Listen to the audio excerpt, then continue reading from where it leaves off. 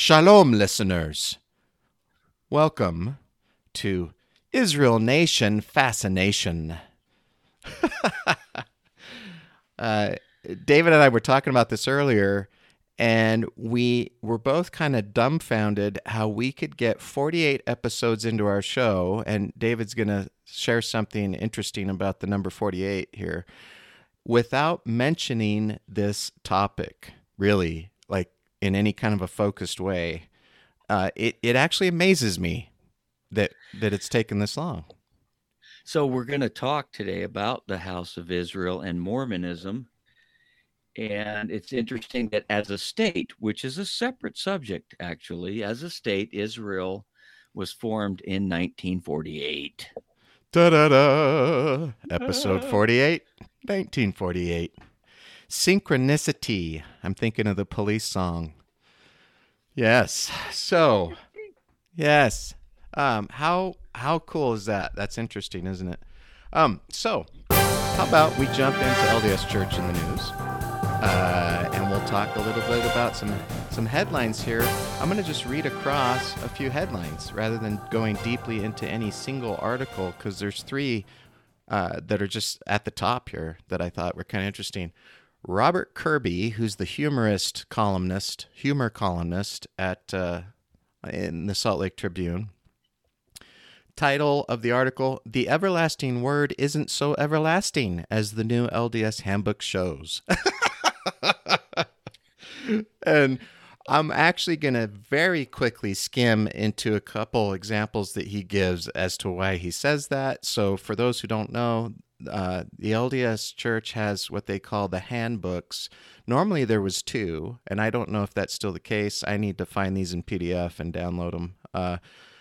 Normally there's two, one that's more readily available, one that's kind of held in reserve for the bishop and the stake president, and it talks about, how they're supposed to handle certain things, whatever. They're always hidden from the church membership, which is kind of interesting and fucked up. But he's talking about that. Then the next article: coronavirus outbreak, church to close temples, quarantine missionaries. And I thought this was funny because one of the doctrines of the church that's taught very clearly, especially like in the Doctrine and Covenants, is that missionaries, part of the blessing they get for sacrificing and serving as a missionary, is they will be protected from all harm and so forth. And we've seen many cases where that hasn't been true. And so here's the church admitting again, we need to respond in fear because missionaries really aren't protected. Well, because they really aren't righteous enough. It's their fault. Oh, that's right, David. Thank you for clarifying that. I always forget that part. And then the third thing I thought was funny to just shoot, well, not funny necessarily, to shoot through from a title perspective, McKenna Denson. So remember, she's the one that came out, and we mentioned her a couple times in some episodes, that said she was abused at the MTC. It says McKenna Denson's fraud case against the LDS Church has been referred for settlement. So there you go. She's going to get some money. Like I said, really quickly on the Robert Kirby article about changes in the handbook, I'm going to run through here really fast. So here's some changes. The term membership council has replaced disciplinary council, which replaced court of love, which replaced church court. What the hell? He's talking about the history of that. Membership council. So now we're going to bring this guy in with the idea that the whole membership is going to judge you, not just the bishop's council. Yeah, this isn't disciplinary. This is just a membership council. Excommunication is now referred to as, quote, withdrawal of membership. Yes. That makes it a lot less stingy. Yeah. Stingy.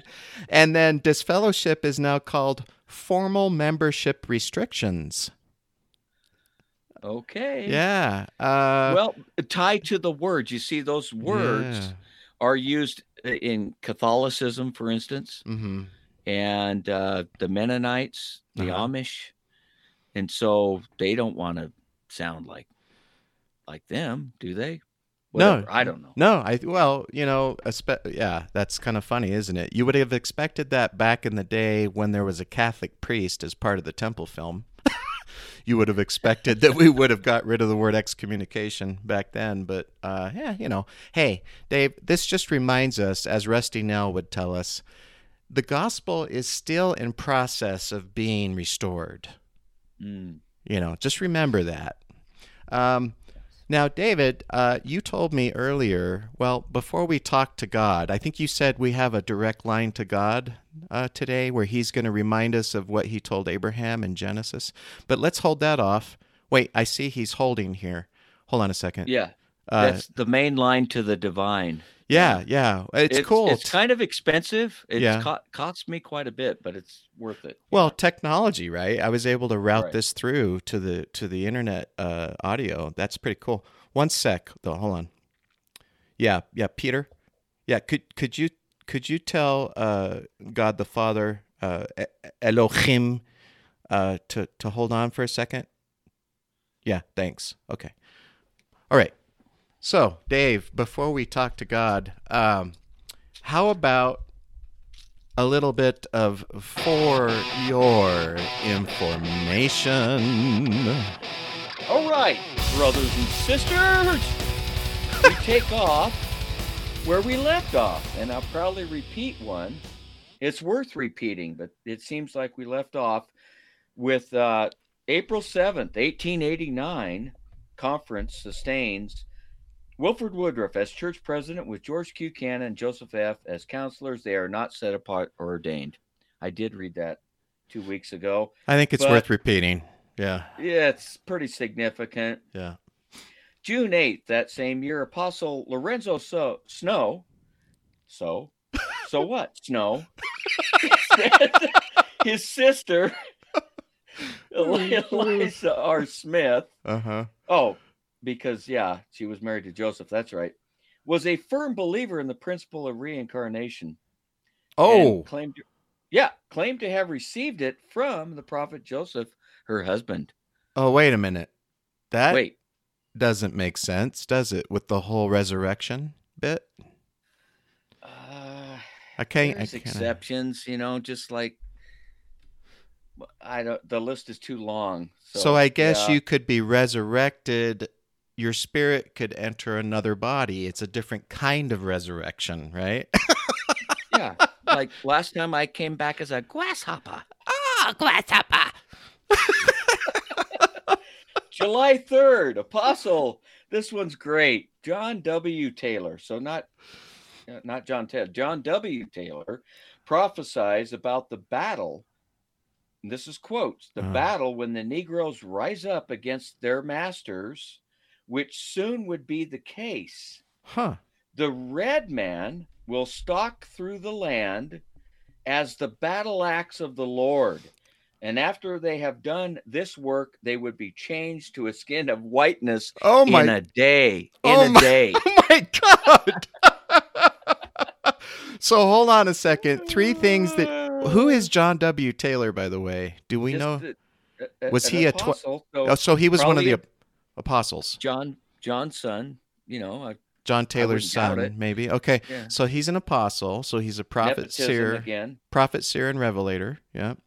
And he prophesies 3 things that never happened. The blacks rising up like in unison. The red man, which that's not a racist way to call a Native American. No. Rising up, and then after, in a day, they turn white. All right. In a day. Okay. So there was another guy that was running around in 1970 that said the black man would rise up and cause all kinds of trouble. Charles Manson. Does that ring a bell? It does ring a bell. That was what he taught. Yeah. It didn't happen. Don't eat the brown acid, man. Okay. Anyway, Jesus. October 9th, Salt Lake High Council excommunicates an elder for having local bishop performed unauthorized plural marriage for him 4 years earlier. It took him 4 years? What the hell? Jesus. Stake authorities had not authorized the marriage because the young woman the young woman has Negro blood in her veins. Oh. Now, the first counselor says that her father is about 1/6 nigger from his appearance. Oh, from his appearance. Yes. From his appearance. No DNA going on here. Yeah, and let's throw the N-word around because that's let's that's keep. awesome. I thought we were done with the N-word, but nope, there it is again. No. Jesus. The end of that year. December 6th, First Counselor George Q. Cannon says, when he had his endowments in Nauvoo, that he took an oath against the murderers of the prophet Joseph, as well as other prophets, and if he had ever met any of those who had taken a hand in the massacre, he would undoubtedly have attempted to avenge the blood of the martyrs. Cannon then relates how second counselor Joseph F. Smith was once about to stab to death a man he suspects of approving of the martyrdom after the fact. So that's the first presidency for you. All righty. Well, at least they were on the right side of that issue, right? They were mad about the guys killing the people, I guess. Because that's what Jesus taught, eye for an eye. Oh, wait, that was Moses. No, you're thinking of the never mind. You're thinking of the dagger in the ribs sermon that Jesus taught. Yeah, that's the Yeah, the Sermon on the Mount. Yes. George Reynolds. We're in 1890. This is a significant year. I think you know why. April 5th, George Reynolds is sustained as first convicted felon to become a general authority. What? Yeah. Wait a minute. That's all it says. Are you telling me that the church didn't do background checks back then either? No, they never have. Okay. Well. Okay. May 30th, Heber J. Grant also tells the apostles he had never had an inspired dream in his life.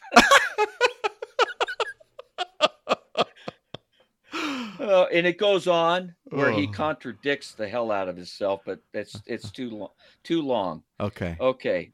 Let's jump down into August because it's warmer. First Presidency and Apostles agreed to loan $5,000 to the Church of Christ. Okay, remember they're still in Missouri at the Temple lot as mortgage on part of their property in Independence, Missouri. So. Way back then. This is when they started buying stuff from the Church of Christ. Yes, that's right. Okay. And then they erected a couple monuments and things over there. Erection? What? What the hell? Okay, sorry. September 8th, and then we get to the big one. Apostle John Henry Smith preaches that married people who indulge their passions for other than the purpose to beget children really committed adultery. What the fuck? This is an apostle. You're kidding me. Yeah. So if you have sex just for fun with your spouse, that's adultery. Oh my God. Wow. Hold on a second. How does that even make sense? Even take away the whole sex for pleasure bit for a minute. It's with your lawfully wedded spouse. How in any way is anything adultery at that point? Whatever, man. Okay. Yeah. Wow. Well, hey, look, I got to say this. I feel badly for his wife. That's all I got to say. Yeah. All right. Back to it. And if you're just having fun for fun's sakes, God's pissed. And he's watching you the whole time, by the way. Yeah. Like, that isn't creepy. Anyway, back to you. Oh, my God. Yes. Here it is. September 24th, Wilford Woodruff's manifesto advises all church members to obey anti-polygamy laws.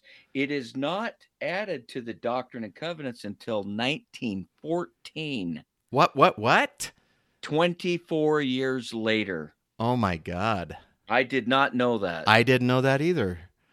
Yeah. So for 24 years, it was just, hey, go ahead and obey this law of the land. The word there is advises. Okay? I mean, So let's go a month later, a couple of weeks later, October 6th, General Conference votes to sustain Wilford Woodruff's manifesto. And what is the reaction?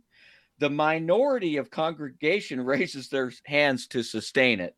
Oh And my gosh. some general authorities also declined to vote. Oh, wow. Oh, ouch. Wow. Sorry. Oh, I got to come up with some better doctrine so What I'm a more accepted. what a divider, Gee. right? In the church. I mean, Yeah. you can't blame these people. The whole time you're vehemently telling them. Sometimes that's the word, like vehemently reminding them, right? This will never be taken away. This is the doctrine of God. And I now guess. I bet you a lot of them felt like we were just giving in, right? We're just giving in to the Exactly. feds.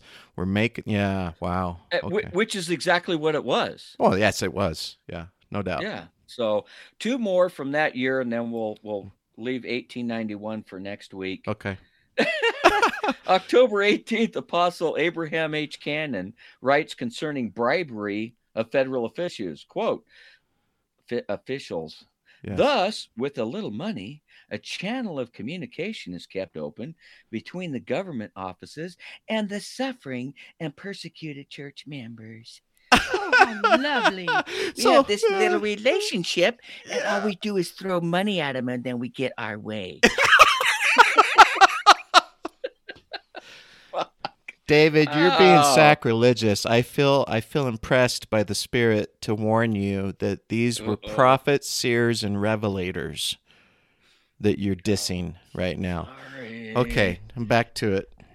Good thing I installed that lightning rod in my property last night. In your Jeez. posterior, what? Terrier? Rod in your. One last Wait a one. minute. What? Go December ahead. 2nd. Another apostle, Lorenzo Snow, tells the Quorum of the 12 he expects to see the day when a man's blood will be shed for the crime of adultery. Oh, Oh, hell yeah. yeah. Let's get serious about Go that Brigham. stuff. Go Brigham. Yeah, let's keep Brigham going. Yeah. There's 3 from the next year. I was hoping to get to the end of that year, but we'll save it for next week. Okay. Juicy as always. Holy crap. Yes. For your information, for your fascination, for your what's another word? For your horror. Regurgitation. For your horror, right? Like, what the fuck did these guys do? And this is the foundation of, quote, the only really true and living church of God on the face of the world, right? Yeah, history tells us a little bit of a different story, doesn't it? That's interesting. All right. That's why we share this stuff, right? It's kind of like a reminder of what folks like Hinckley would have us look upon as, quote, blips or fits of history. A fit of history. It's behind us. Look, It's yeah. behind us. Look, that's behind us. You know, that's only the foundation of this religion, but that's behind us. And by the way, speaking physiologically, what is behind us? Our shit. ass? Oh, The shit. Yes, Yeah. Hey, nice little analogy there, bro. Yeah, that's what he was thinking about. What are they thinking about? All right. So, look, God's been waiting. So let me switch over here.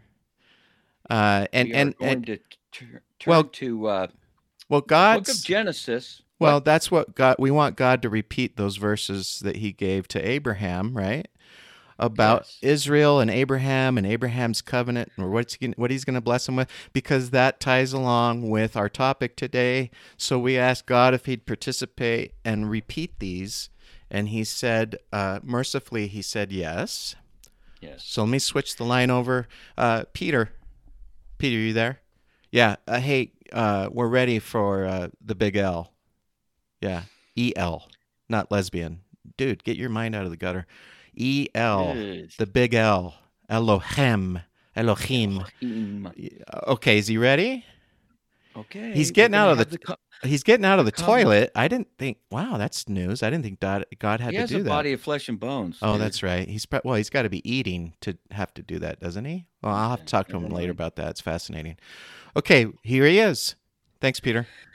Commentator will say a word first. Oh, okay. And when Abram Yes. was 90 years old and 9, the Lord appeared to Abram and said unto him, I am the Almighty God.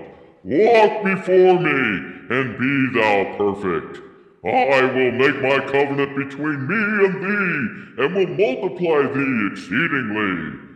And Abram fell on his face, and God talked with him, saying, As for me, behold, my covenant is with thee, and thou shalt be a father of many nations. Neither shall thy name any more be called Abram, but thy name shall be Abraham. For a father of many nations, have I made thee? God has a list. and I will make thee exceedingly fruitful, and make nations of thee, and kings shall come out of thee. Never mind. And I will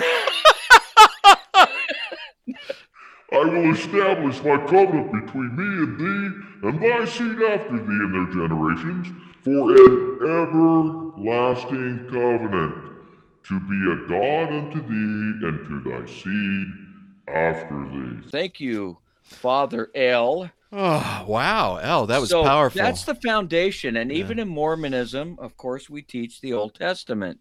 And then Mr. Addendum Boy, Joseph Smith, had a bunch of add-ons where he said, no, the covenant went back to Noah, Enoch, and even to Father Adam.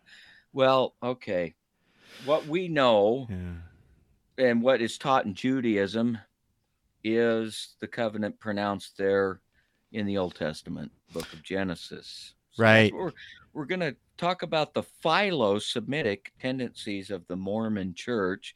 It's an interesting word. I guess it's not just Mormons who consider themselves philo-Semitic, being of the family seed and blood of Israel specifically. So we have Abraham, Isaac, and Jacob, Jacob's name being changed to Israel, and then his 12 sons, the 12 tribes of Israel. Okay. Yes, and Michael? we talked about a little background of this before. We won't get way into, but we will get into other pieces. So just the word Israel, if you look that up online, it was, I think you'll see the original as YSRA instead of ISRA. It literally translates to something along the lines of struggle with God. And so actually the LDS Church has mistranslated that to more like prevail with God, as in when you're with God, you will prevail. And that's not the actual definition. It's more like man's struggle with God. Like, anyway, whatever. I'm getting too far into that already. So the point is, and I think we may have mentioned earlier, there's a huge background conversation, maybe another episode, about the whole birth of Israel, how the leading Semitic tribe of the time came in and killed the Canaanites and took the land and all that kind of shit. The point is, in this episode, and this amazes me again, I'll probably stop saying this after 3 or 4 more times, that we haven't brought this up before. Guys, this is, if you had to pick one theme that is the ruling, dominant, all-encompassing theme of the Mormon Church as far as doctrinal ties, doctrinal mission, it's all about Israel. It's all about the Abrahamic covenant that El was gracious enough to just share with us again. This is what the church is about. It is fascinated with Israel, with the Jews, with the seed of Joseph and Jacob. It is all-encompassing, and it has a direct tie to a ton of the things that are done in the Mormon Church.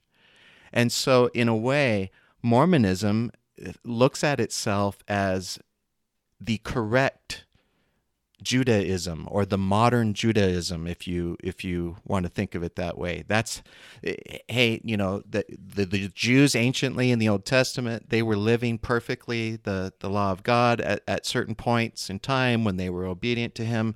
They had the priesthoods, they had the temple ceremonies, they were doing the same ceremonies back then, which is bullshit. They weren't.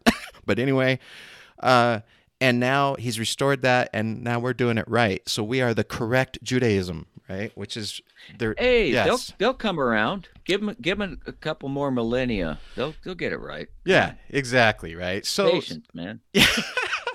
So here's one of the things I wanted to share. I got on the phone. I've been using the phone directly, Dave, recently to talk to folks. I got on the phone recently with old Rusty Nell. Cool. And he was a little perturbed after I kind of, softened him a little about our podcast, why we're doing this. I said, can I share a talk you gave, Russ? Sometimes I just call him Russ or R, big R. Can I share a talk you gave called, creatively enough, Gathering of Israel, back in 2006? He said, sure, if you think it'll help teach righteousness and, preach against your terrible podcast or whatever. So I grabbed this snippet with his permission, and I'm going to share some of this to give everybody kind of a synopsis, if you will, of some of the key driving beliefs in Mormon theology, Mormon doctrine about this whole concept, Israel, the gathering of Israel, this covenant with Abraham, stuff like that. So let's listen to a few tidbits from Rusty here. This first tidbit, well, I'll just let the tidbits speak for themselves, and then I'll obviously pause and we'll go on. This first one's about a minute long, so here we go. We share an enormous responsibility to be who the Lord wants us to be and to do what He wants us to do. We are part of a great movement, the gathering of scattered Israel. I speak of this doctrine today because of its unique importance in God's eternal plan. Anciently, the Lord blessed Father Abraham with a promise to make his posterity a chosen people. References to this covenant occur throughout the Scriptures. Included were promises that the Son of God would come through Abraham's lineage, that certain lands would be inherited, that nations and kindreds of the earth would be blessed through his seed, and more. So there's kind of a background on what. Yep, go ahead, Dave. So the promise is threefold, and this is important: land, and especially back in Abraham's day, I think that would be very significant. And, Palestine, which that area, Canaan, is more appropriately. Yeah, that's more modern Palestine. But the land of Canaan back then was literally flowing with milk and honey. It wasn't the desert, wasted plain that it is today. And so the second, posterity, endless seed, because that's important. The bloodline, right? And then redemption, ultimately, through your bloodline. So the Savior himself, born through the house of Jesse and David, would come and then offer redemption, even posthumously, to all of the house of Israel. Yes, and only to the house of Israel. And this is a theme that we're going to touch on off and on through this episode, because that's a key, unique doctrine, and it's more profound than some might think, as far as the need to literally have the blood, the DNA of Israel in your veins. And this is how God planned it, according to the prophetic statements of Joseph Smith. So let's listen to, there's like 4 more clips from Rusty here. None of them are as long as that one. Let's listen to him continue for a moment here. While some aspects of that covenant have already been fulfilled, the Book of Mormon teaches that this Abrahamic covenant will be fulfilled only in these latter days. It also emphasizes that we are among the covenant people of the Lord. Ours is the privilege to participate personally in the fulfillment of these promises. What an exciting time to live. Yes, what an exciting time. Incidentally, that's the only time I've seen Rusty smile. I'm looking at the video as I play it here. He actually forces this fake, elative, smile when he says, And if you're 18 or younger, this just came into my mind, sitting through all these meetings with all this language and singing Israel, Israel, God is calling, which I still have most of the words memorized because Oh, it was so wow. ingrained. Yeah. Yeah, I could rip it off right now. I will not torture you with that. Whatever. Go ahead. Let's keep going with this guy. Yeah. So, how is this gathering of Israel important? Let's listen to a little tidbit on that. As prophesied by Peter and Paul, all things were to be restored in this dispensation. Therefore, there must come, as part of that restoration, the long-awaited gathering of scattered Israel. It is a necessary prelude to the second coming of the Lord. So, huge topic in the church. The reason for missionaries is to gather Israel, not to just teach people about the church and Book of Mormon, whatever. The reason they're doing all those things is because they are gathering Israel. That's the mission, right? Impetus, whatever. That's the impetus for proselyting. Yes. A good time to include where at in the restoration this was made possible. Mm-hmm. Another really cool hallucination here. On April 3rd, 1836, Joseph and who's he with? Oliver are in the temple in Kirtland. Mm-hmm. They see God, well, Jesus, okay, whatever, the same thing, I guess. Jesus, yeah. And after this vision is closed, the heavens were again opened to us, and Moses appeared before us and committed unto us the keys of the gathering of Israel from the 4 parts of the earth and the leading of the 10 tribes of the land of the north. Wait a minute, I thought they were on another planet. No, maybe that's what the land of the north means. No, they're in the Great White North. They're in Canada. That's where the 10. Okay. Yeah. So there it is. Now we're in possession of those keys.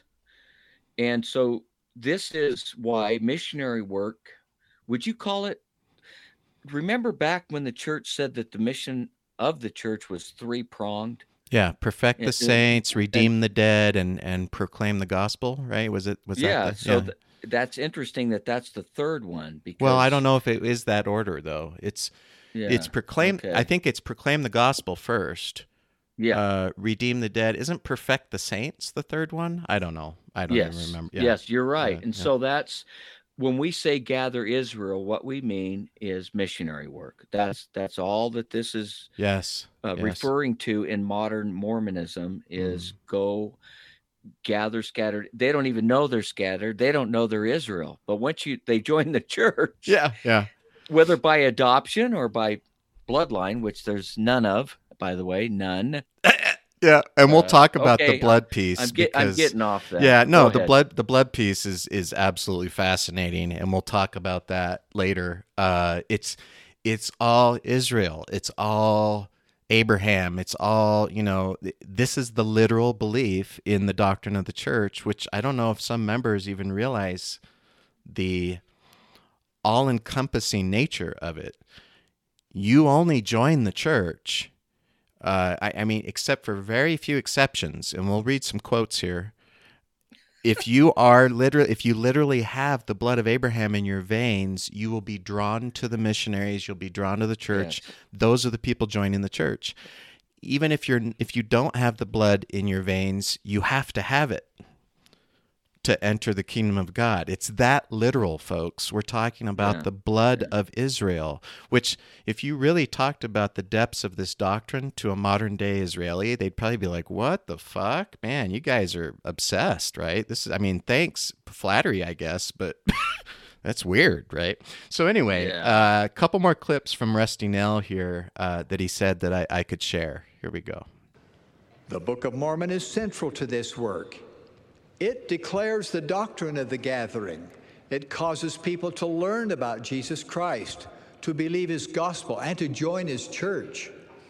In fact, if there were no Book of Mormon, the promised gathering of Israel would not occur.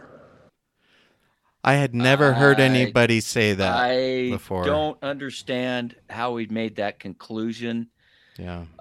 I don't if there were no Book of Mormon. So a record of God's dealings with people in ancient America who supposedly came out of Jerusalem, therefore Israeli blood, and it what what the fuck? I'm with you. I guess I his think he's point. confused. Well, well, that's that's a given. But I guess his point. I wondered the same thing because I had never before or since heard anybody state it that way, that the Book of Mormon was that tied to the gathering of Israel. And I think one of his points might be like, that's the major thrust of the book, is to tell the world that they are of Israel, that this is Jesus's gospel, right? That this is like, that message is the drive of the gathering of Israel, I guess maybe is his point. But the Bible talks about the gathering too, so I don't know why you would need but I'm with you on that. It's kind of weird, but so here's the last tidbit from Rusty on the seed of Abraham again, and how does this relate to Mormon temples? Huge tie again. Here we go. Abraham is linked to all members of the Church of Jesus Christ of Latter-day Saints. The Lord reaffirmed the Abrahamic covenant in our day through the prophet Joseph Smith. In the temple, we receive our ultimate blessings as the seed of Abraham, Isaac, and Jacob. There you go. Okay. So that's the tie to the temple. So there's this doctrine of blessings and covenants with Abraham, and the ultimate, the pinnacle of those that God wants you to receive is in the temple. So that's the temple link, and you can only get them there. So that's the drive, for temples and all that kind of stuff.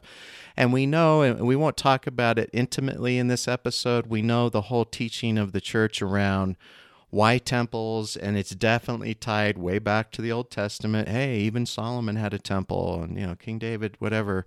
And all these ordinances were observed by the Masons who were helping build the temple, who would later become Freemasons, who would later introduce those pieces of those covenants into their Freemasonry rituals, which they didn't even realize were actual pieces of the real covenants from God. And all of that is actually historically complete and utter bullshit. But that's part of the message of the church. Well, even the Jewish synagogue / temple, because at first, remember, in the wilderness, they carried around the synagogue and built these synagogues. Tents, and by right? the way, it's interesting. In the Book of Mormon, there's 12 references where the word synagogue is used in the Book of Mormon, which is a Greek word. Huh. Interesting. to describe, the whatever. I mean, well, I think Joseph's excuse was like Nephi already knew that word or something, right? From Jerusalem. I don't know. So whatever. The temple ordinances, the temple rituals, I should say, of the Jewish people, including Solomon's temple and so forth, have nothing in common, I should say, with LDS. Nothing at all. Endowment. No. Nothing. It was all very vague, very primitive blood sacrifice, burnt sacrifice. It was all, there was nothing at all. And they have, a lot of this is recorded in, the Jewish scriptures, what they did in these temples. They have these records, right? They don't, anyway. So look, the point is, again, so you've got missionary work, you've got the covenants or the ordinances that are done in the church, all the way even up to the temples that are built and done. Israel, Israel, Israel. It's all tied to this concept. So this is the driving force behind the major key doctrines of the church. And Rusty's right. When you read the Book of Mormon, that's what they're preaching there too. Hey, this is all about the covenant people. That word is used in the Bible, of course. Israel is called God's covenant people. So obvious, right? This connection here. So Israel was scattered. We know this historically, right? There were 12 tribes. The two, Ephraim and Manasseh, kind of remained. The other 10 were lost, quote unquote. They were spread out across all nations. What the church teaches is that was a literal spread across the entire earth. So not just into neighboring states. So anciently, what would eventually become even areas like the Ukraine and Russia, and we know actually DNA-wise that a lot of Jewish peoples, well, Israelites is a more correct term, I think, ended up in a lot of those neighboring states, even very far east and north.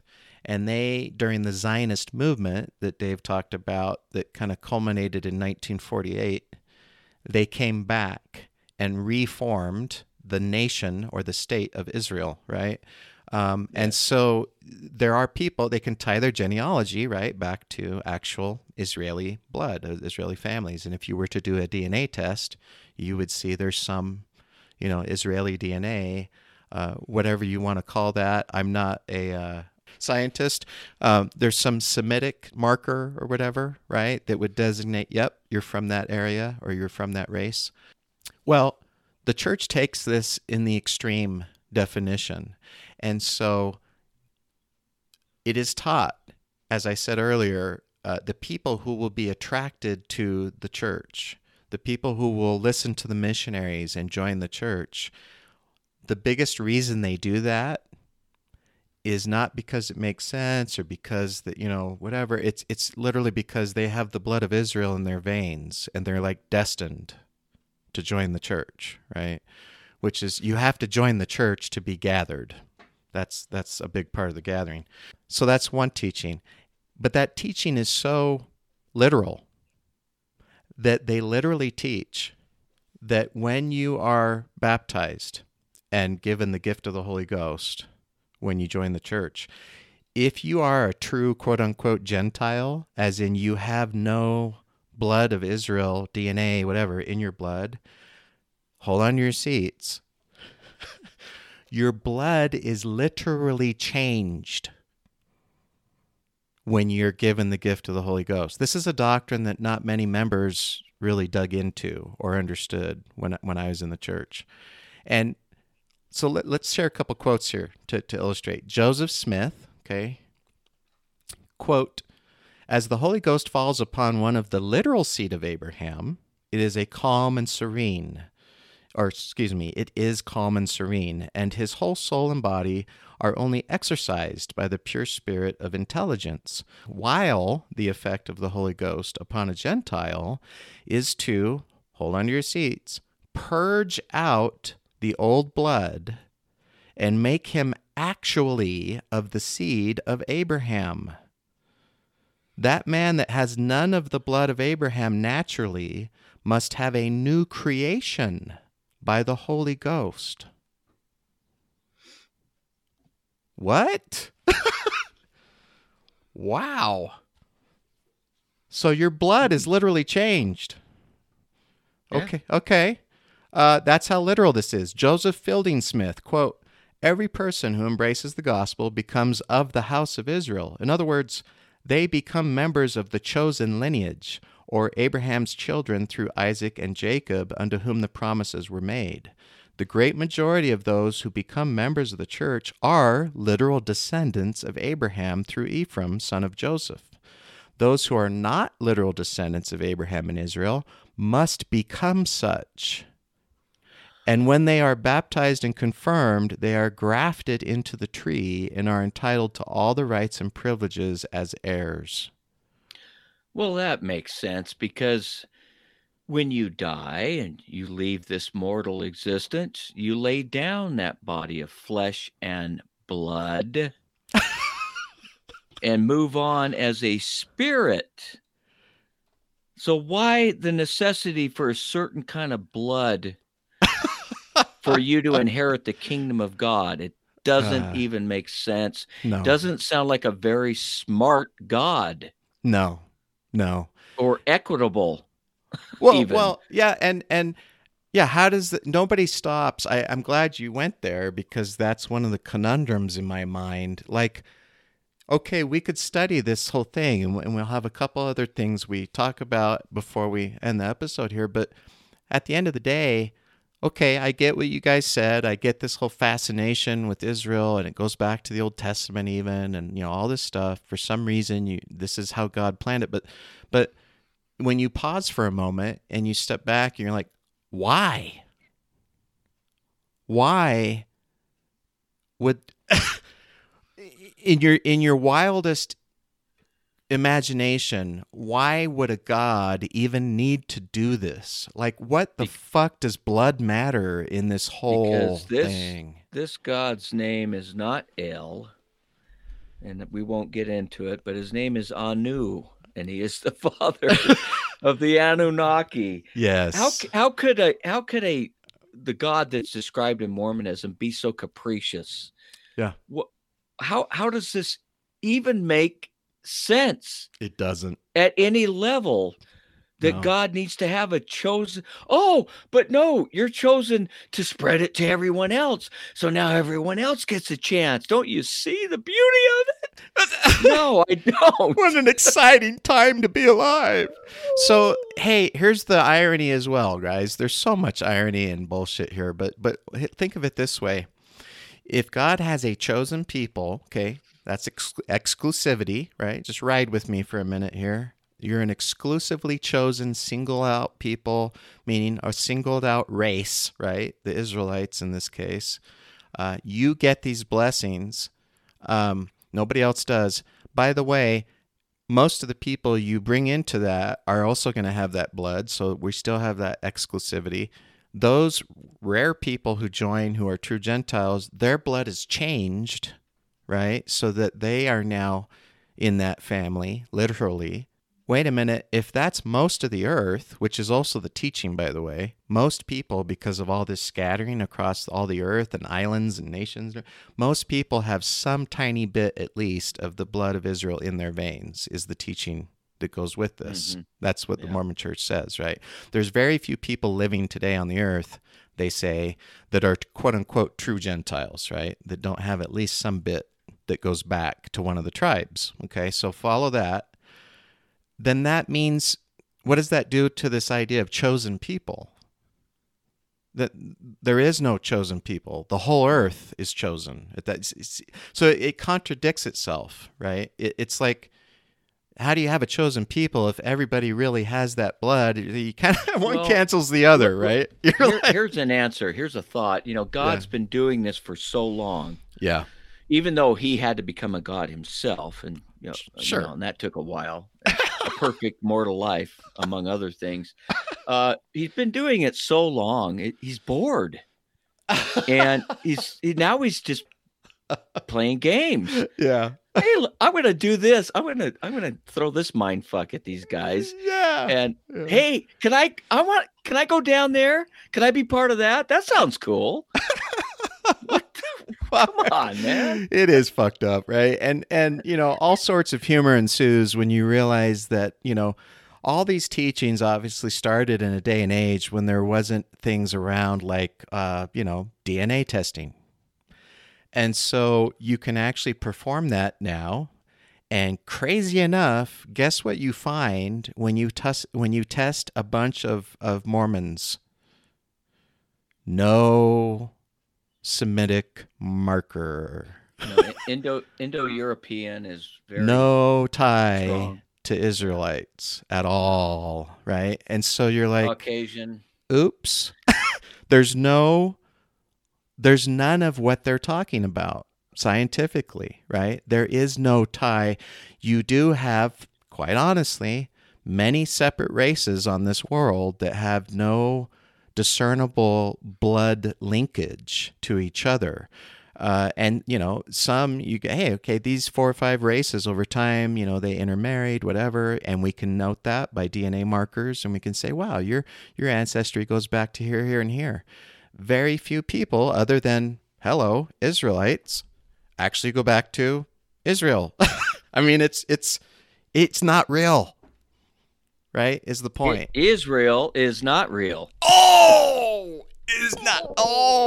Pun on words.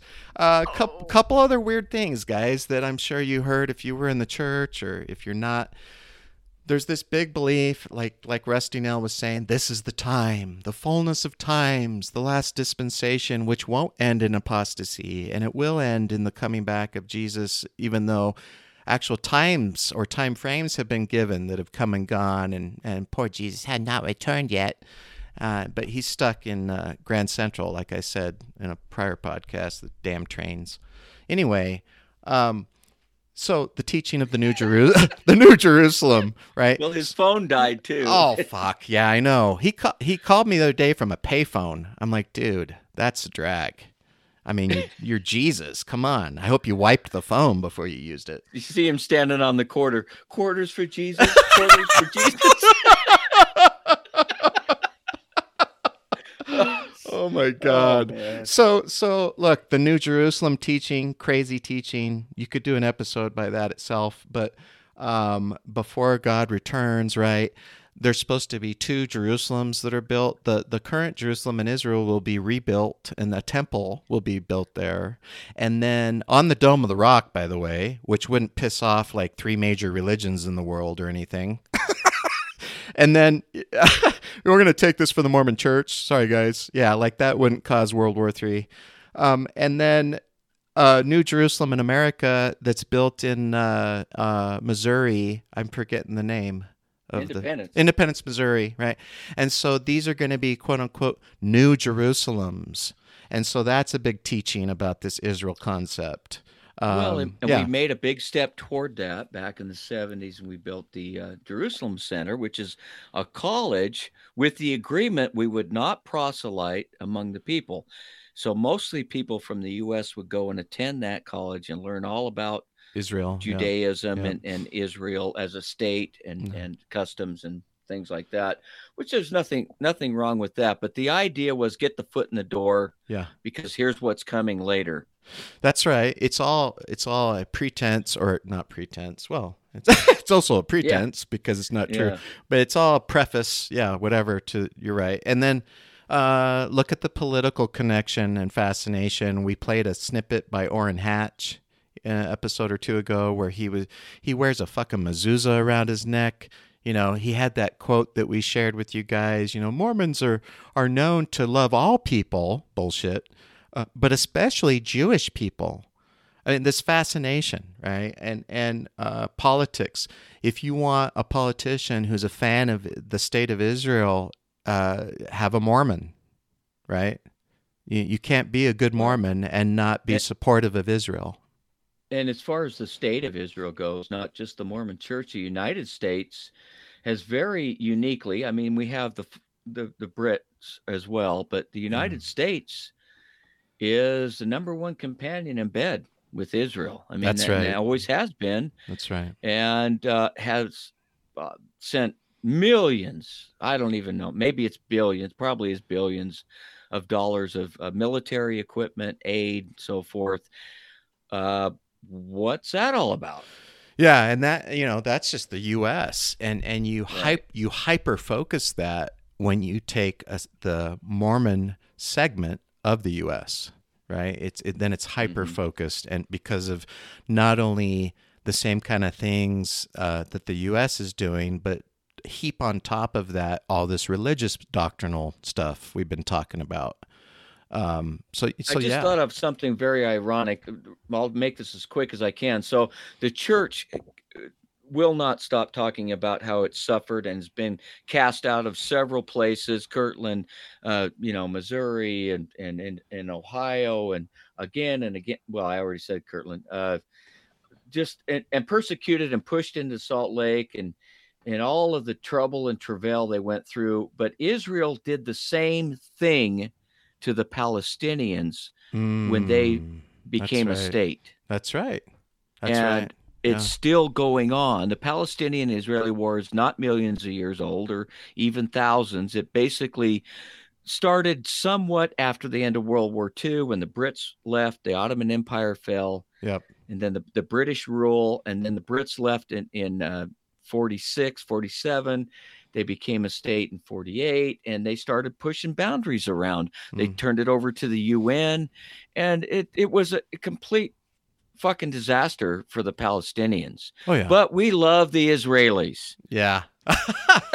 Okay. Yeah. It makes sense. Interesting shit. Yeah. And so this is it, guys. Like this is the Israel nation fascination. How integral that is to the church. And I go back to what we've said several times. Why even focus on this topic? Why even, go through this?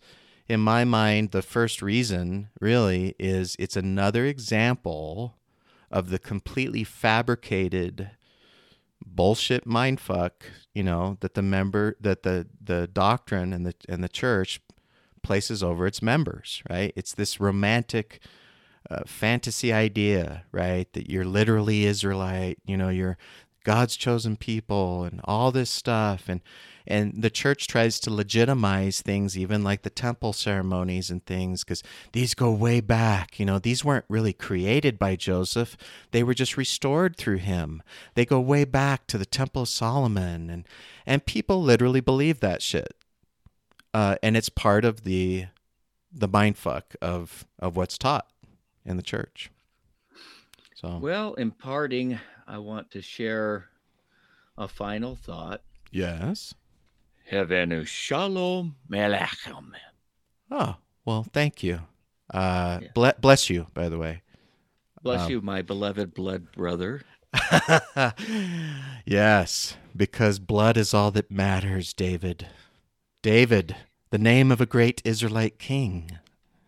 Thank you. Thank you so much. And it doesn't go to my head at all, by the way. No, and Michael, who is after the image of God. Yes, Michael, in the image of God. Yes, that I talk with Elle sometimes about that. I'm like, dude, that doesn't upset you, does it? Like, that's not sacrilege to say I'm in your image. He's like, nah, dude, we're good. Yeah. Yeah, me and King David, we rap all the time. No kidding, man. Yeah. Good, man. Yeah. All right. How's Bathsheba doing, by the way? Is she? Oh, dude. Yeah. Woo! How does she maintain that figure? Hey, we got a new bathhouse, so things are looking up. Oh, yeah. I'm sure many things are looking up. Yes. All right. We're descending again. Yes, we are.